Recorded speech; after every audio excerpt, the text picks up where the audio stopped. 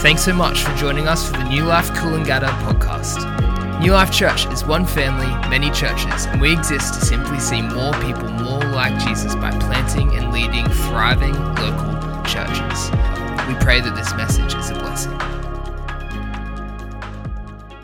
Good morning, New Life Coolangatta. What a pleasure it is to be here this morning as we open the Word of God. This morning, we're not in a series, we're in a free kick, which means I get to choose what we preach on.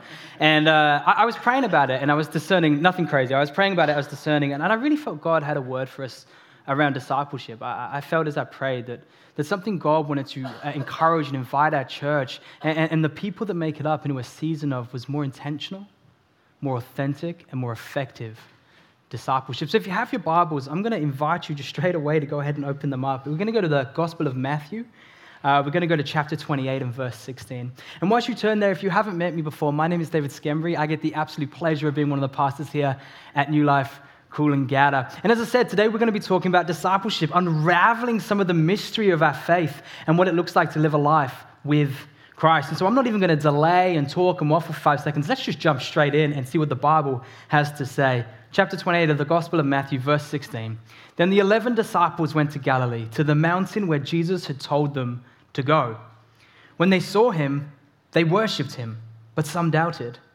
Then Jesus came to them and said, "All authority in heaven and on earth has been given to me. Therefore go and make disciples of all nations, baptizing them in the name of the Father and of the Son and of the Holy Spirit, and teaching them to obey everything I have commanded you. And surely I am with you always to the very end of the age." Show of hands in this room. Who in this room has ever heard this or bits of this scripture before? Show of hands.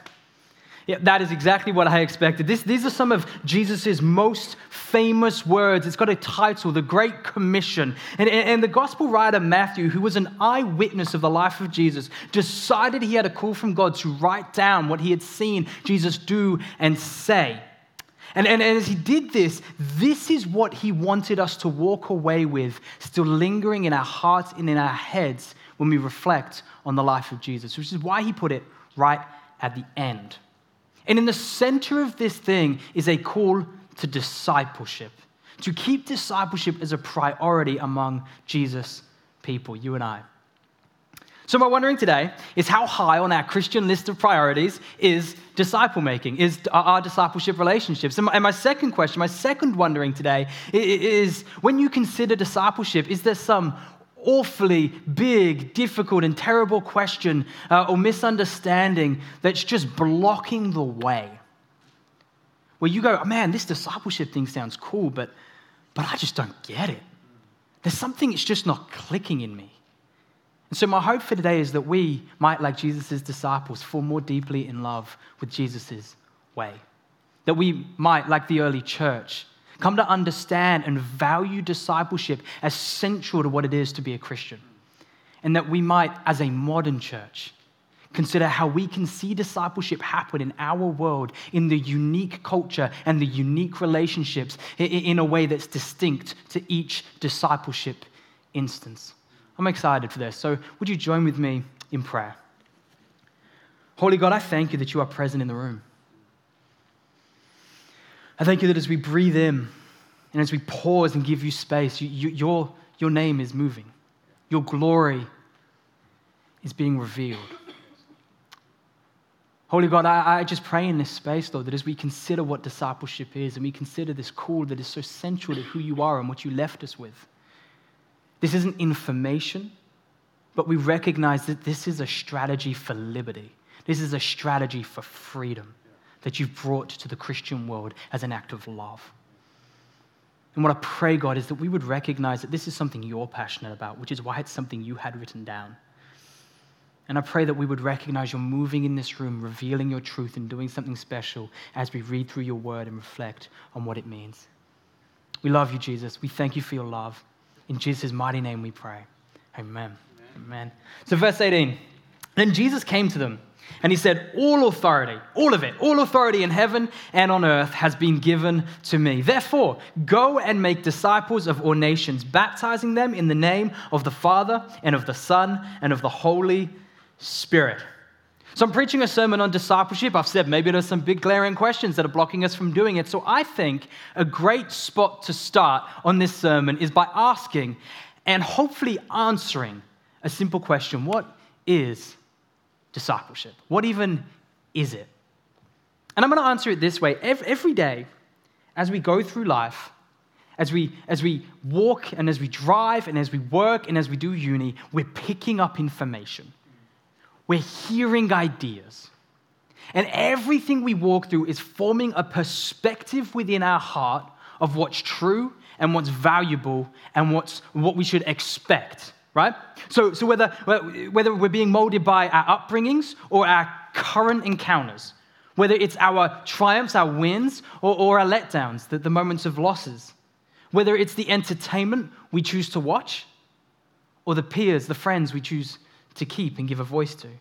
There are opinions and ideas and testimonies and teachings and experiences, and they're all around us all the time, a dime a dozen. And the thing is, every day, these things are forming within us a view of what is true, of what is real, of what is valuable, of how to see everything we experience. Every day, our view of what is true is being shaped and is being molded, whether we like it or not.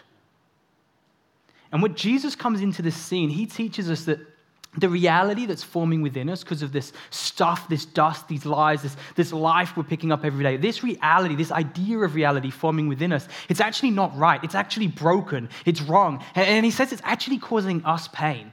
And it's causing the world around us pain. In fact, what Jesus goes on to teach is that the truth of life is actually hope and the joy and the thriving of life. It's found in a direction that at first can seem so wildly incongruent to what we instinctively expect to be true of the world. This is why in Luke chapter 9, verse 23, he says this, whoever wants to be my disciple must deny themselves and take up their cross daily and follow me. Must. In other words, you know that you're being discipled by the world, right? As you walk through life and as you walk through the world, it's teaching you stuff. It's discipling you. Do you know it? Have you ever considered it? And to be a disciple of Jesus, we've actually got to lay that down. Because being Jesus' disciple is actually teaching and guiding and growing us in a way contrary to what we're learning everywhere else. So it's not like, hey, you ought to deny yourself and take up your cross and follow me, or else you're going to be in big trouble.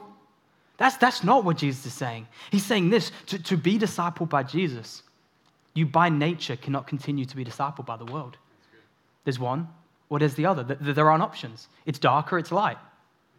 They're not two things you can sit on at the same time. They're opposites. So this is what it means to be his disciple. We trust him. We lay down our apprenticeship to the world and we go his way. And this is actually what he's saying in the next verse. He's saying essentially clinging to your view of life is costing you your life. Clinging to what you expect to bring you life is costing you your life. It's destroying you. And he's saying, I know it seems wild and hard and inconceivable, but as you actually lay it down, as you lay down that pursuit of life that comes so intrinsically to your heart, you'll find a life far beyond the promises of this world, far beyond the best the world can offer. This is why he goes on, for whoever wants to save their life will lose it. But whoever loses their life for me or following my way, they will save it. For what good is it for someone to gain the whole world, which when you think about it, the whole world is kind of the most that the world can promise us. Like that's kind of everything. So what good is it for someone to gain the whole world and yet still lose or forfeit their very self? Friends, in other words, you can get every single blessing this world can offer. You could have all of it and somehow still find your soul and your life unstable and broken and wounded and not satisfied or made whole yet. At its core, discipleship is an apprenticeship that shapes our relationship with everything. At its core, this is what discipleship is.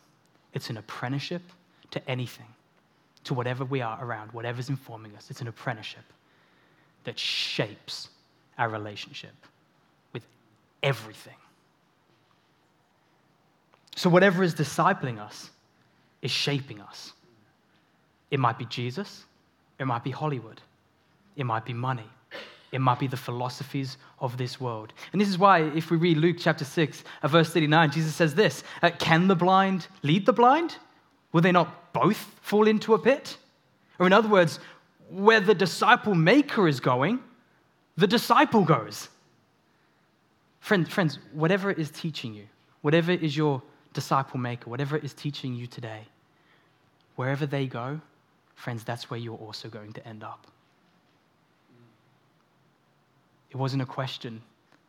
That's what Jesus is teaching. And this is why in the next verse he says, the student is not above the teacher, but everyone who is fully trained will be like their teacher. Or a different way of saying it, everyone, once they're fully discipled, will be shaped into the image of their teacher.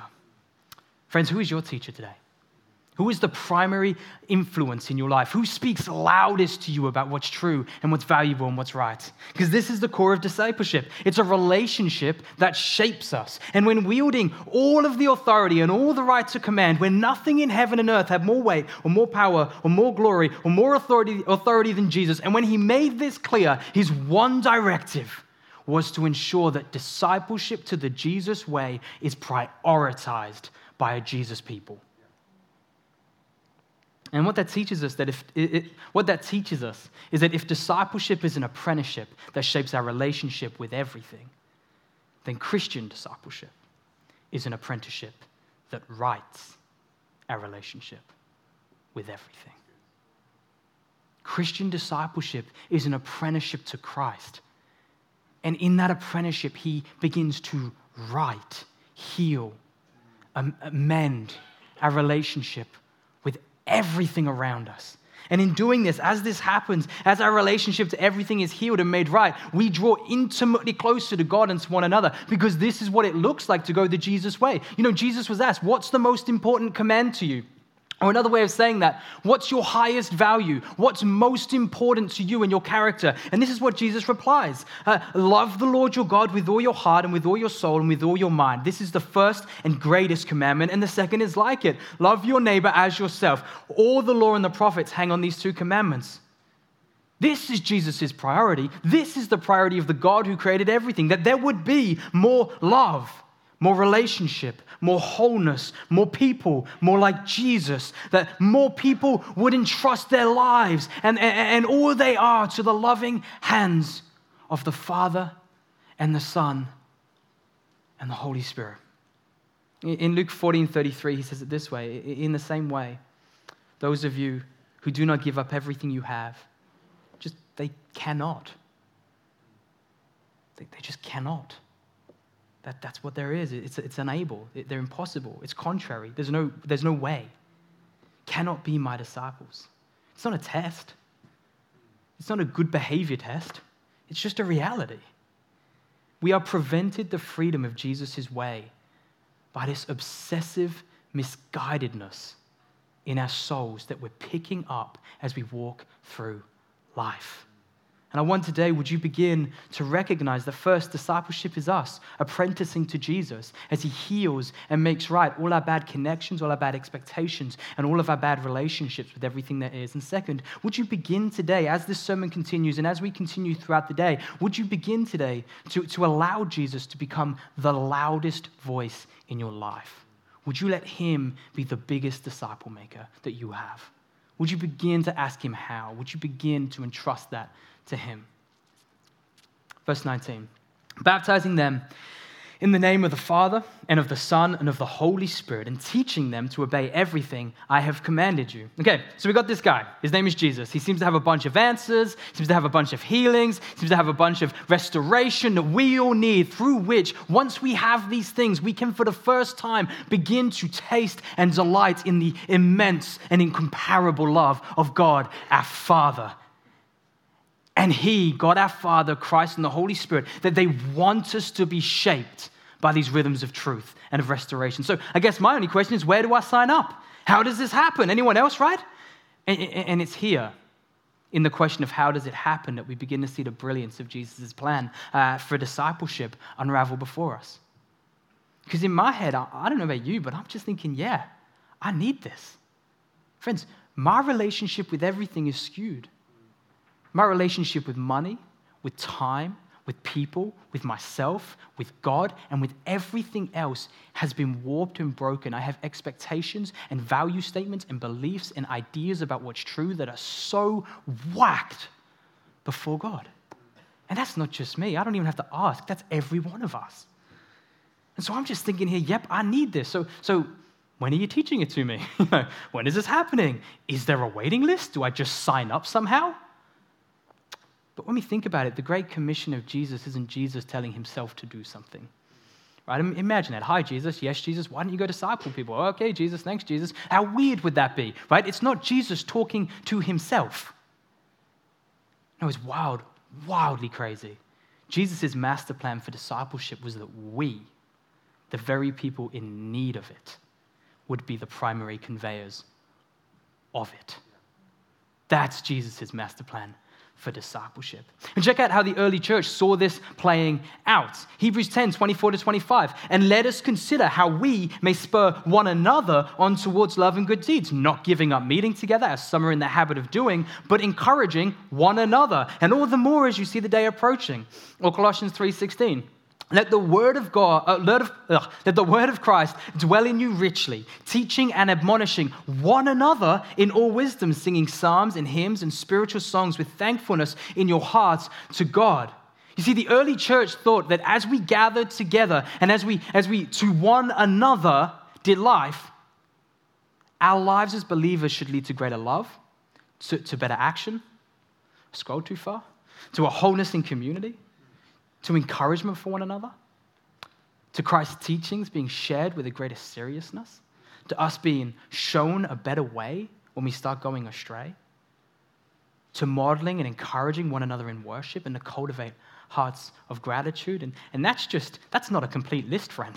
That's just 2 verses I cherry-picked out of the New Testament, right? That's not a complete list of what the Christian life should look like. And yet just this list, all of this, is to be done by each of us to one another as we go.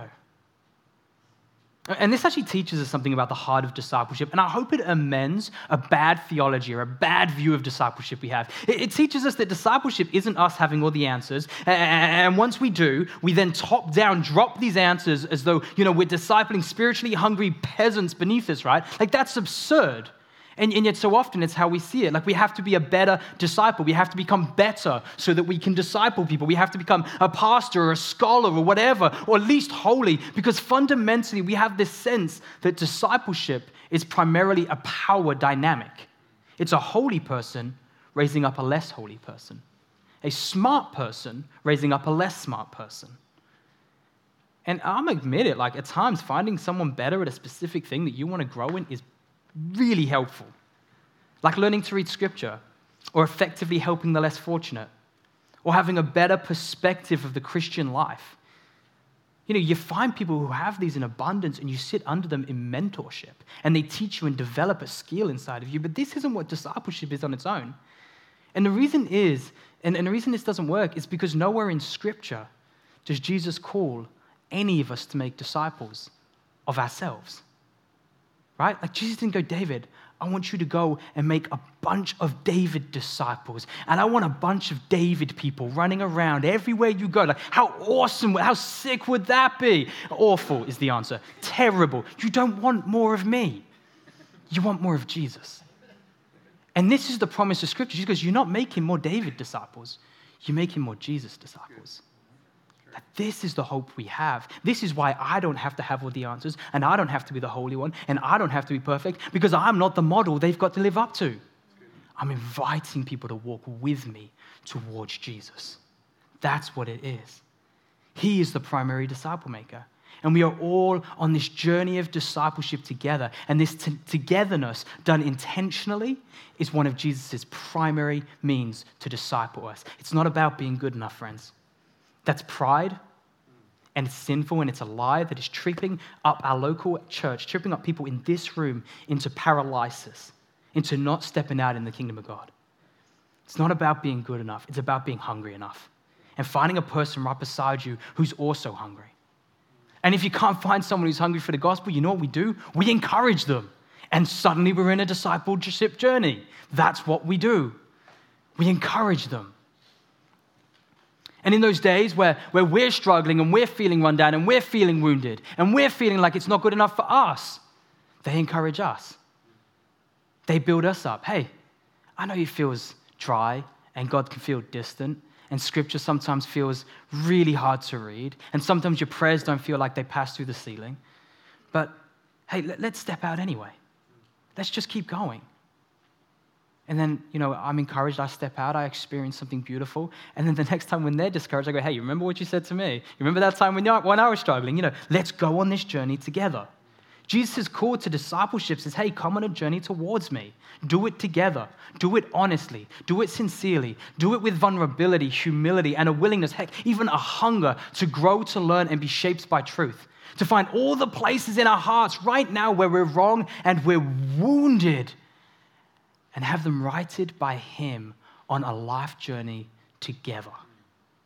See, Jesus' master plan for discipleship was that we, the very people in need of it, will be the primary conveyors of it. Not making little disciples of ourselves, but being hungry ambassadors, conveying the wonders of being a Jesus disciple. And it's this collaborative nature, as we look at this and as we receive this, it's this collaborative nature that quickly answers why such an important thing to Jesus doesn't have a biblical blueprint. I don't know if you've ever read the Old Testament. Go and read the book of Exodus. It's a really engaging story. It's fantastic. And then you kind of hit like the third in the book, and it starts to get a bit different to the rest of the book. And you start reading line after line, verse after verse of this detailed, meticulous description of a thing called a tabernacle, which is this place of worship that's a tent. And if you don't know anything about tents, by nature, tents are temporary. And there's this like third of a book where God has just detail after detail after detail described how this temporary dwelling place of worship should look. And if discipleship was that important, then where's my, detail-orientated master plan blueprint that tells me exactly how to do everything when it needs to be done? And the reason it doesn't exist is because unlike the tabernacle, this isn't primarily a single place where everything comes. It's not a single formula or one size fits all religious dogma.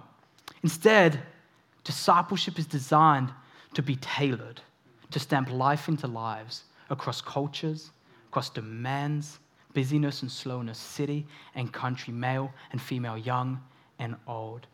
Biblical discipleship is personalized, culture to culture, age to age, person to person. And it's us, you and I, the people in it, that shape and explore what a sincere and healthy discipleship looks like for the relationship we're doing it with.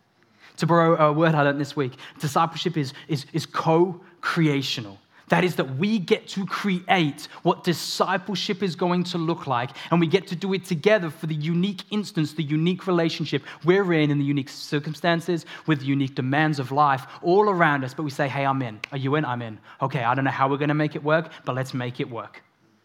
Church age discipleship is bi-directional, co-creational, encouraging, faithful, and pursuing of holiness. Proverbs 27:17 says it this way: as iron sharpens iron, so one person sharpens another.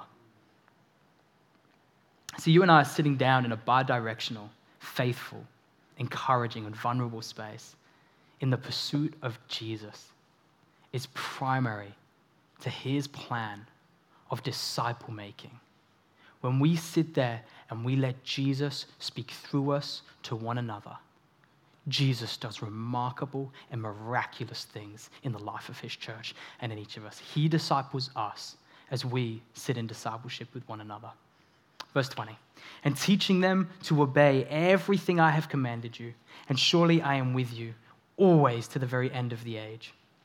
So we got this, Christian discipleship. It's an apprenticeship that's writing our relationship with everything. It's an apprenticeship that writes our relationship with everything. And what we recognize is that it's an apprenticeship that is towards Jesus, that is with Jesus, he walks beside us, and also under Jesus as he guides and he forms us. It's an apprenticeship that Jesus progresses as we gather together in intentionally discipling relationships. And with all of this in mind, I'm left asking, okay, so how do we do these intentionally discipling relationships well? Well, I said it before, there's no straight up biblical blueprint. But I would like to offer 3 of many practical thoughts throughout Scripture where Jesus teaches on discipleship and the nature of being a disciple of his. First is loving the Jesus way. The second is knowing the Jesus way. And the third is living the Jesus way.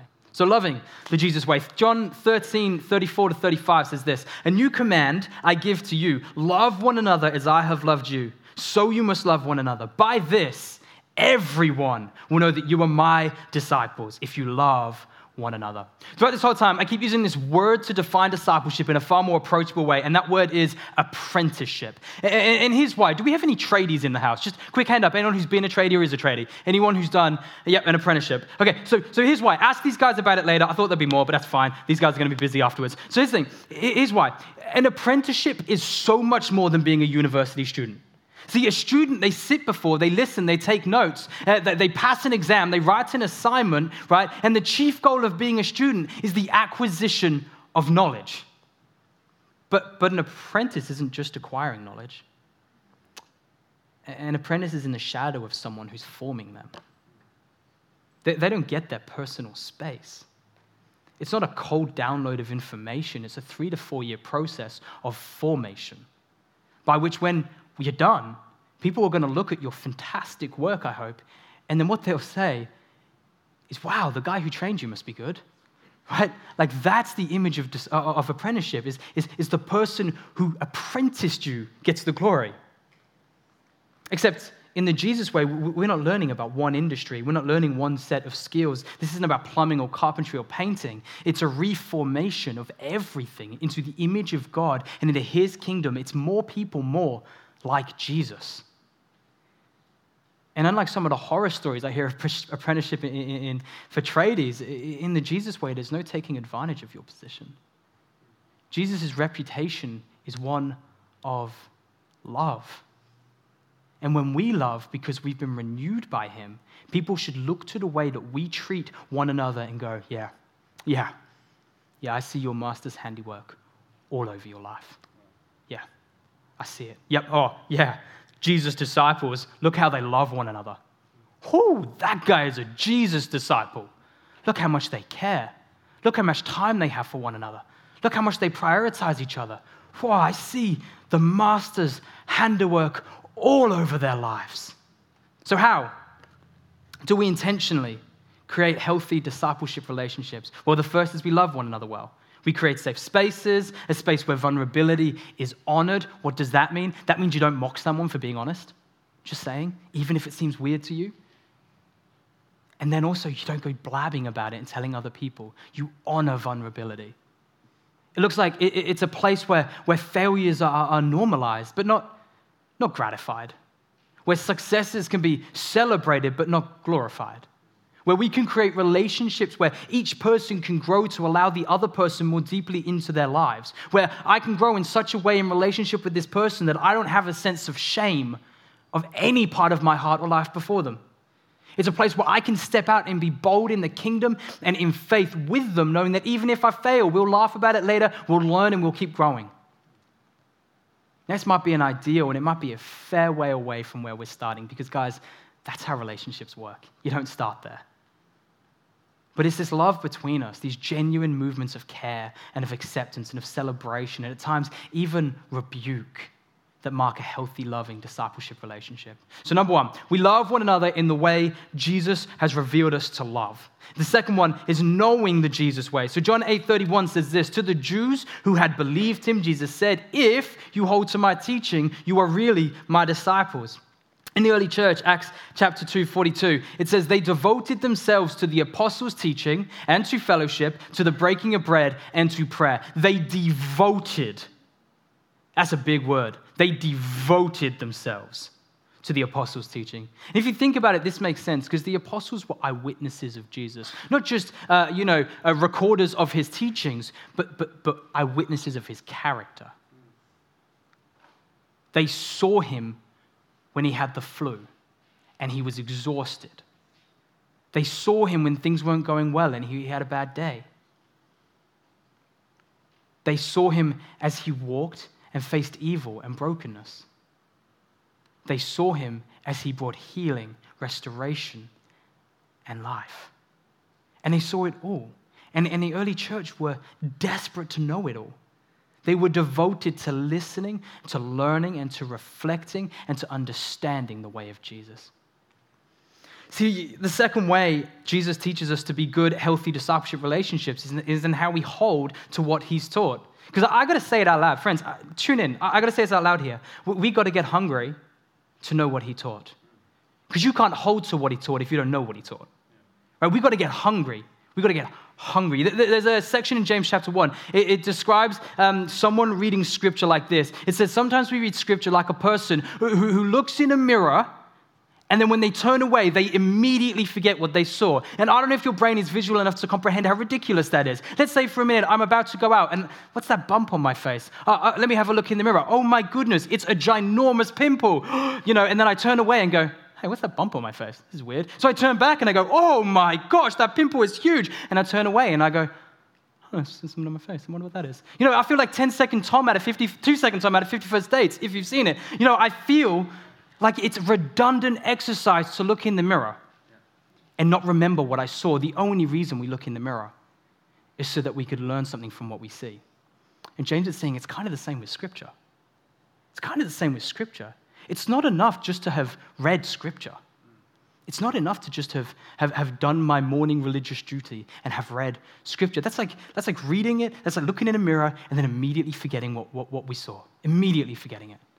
And I'm going to caveat it with this one point. Friends, if you get up at 4 a.m. and all you can manage is reading your Scripture, and that's all you've got, friends, do it. The Scripture is the living Word of God. The author of the Scriptures, the Holy Spirit, lives inside of each and every one of us, and he is able to redeem and heal and mend our hearts through his Word. But here's the thing.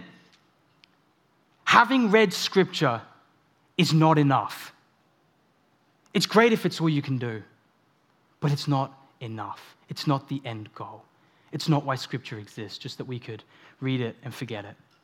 Rather, we got to get desperate to believe that there's something inside of that Scripture, there's something inside of the Word of God that transforms my relationship with everything around me, that transforms my relationship with all existence, that makes me feel like if I don't have it, I'm broken, I'm less of. If I don't understand how God views and designed and shaped reality, if I don't understand where I'm misguided and where I'm hurting, I will be broken and continue in my brokenness. And my only hope is to see the Word of God and let it speak powerfully inside of me. I got to get desperate. I got to get devoted. And this is where I feel so many of us can get lost. The presumption is they're teaching the Word of God. The presumption, if you notice in this section in the Scripture above me, Jesus presumes they're teaching the Word of God. It's holding to the Word of God. It's letting it take hold of us. It's knowing it when we're not reading it. It's facing a situation and beginning to recall how God frames that situation different to the way the world does.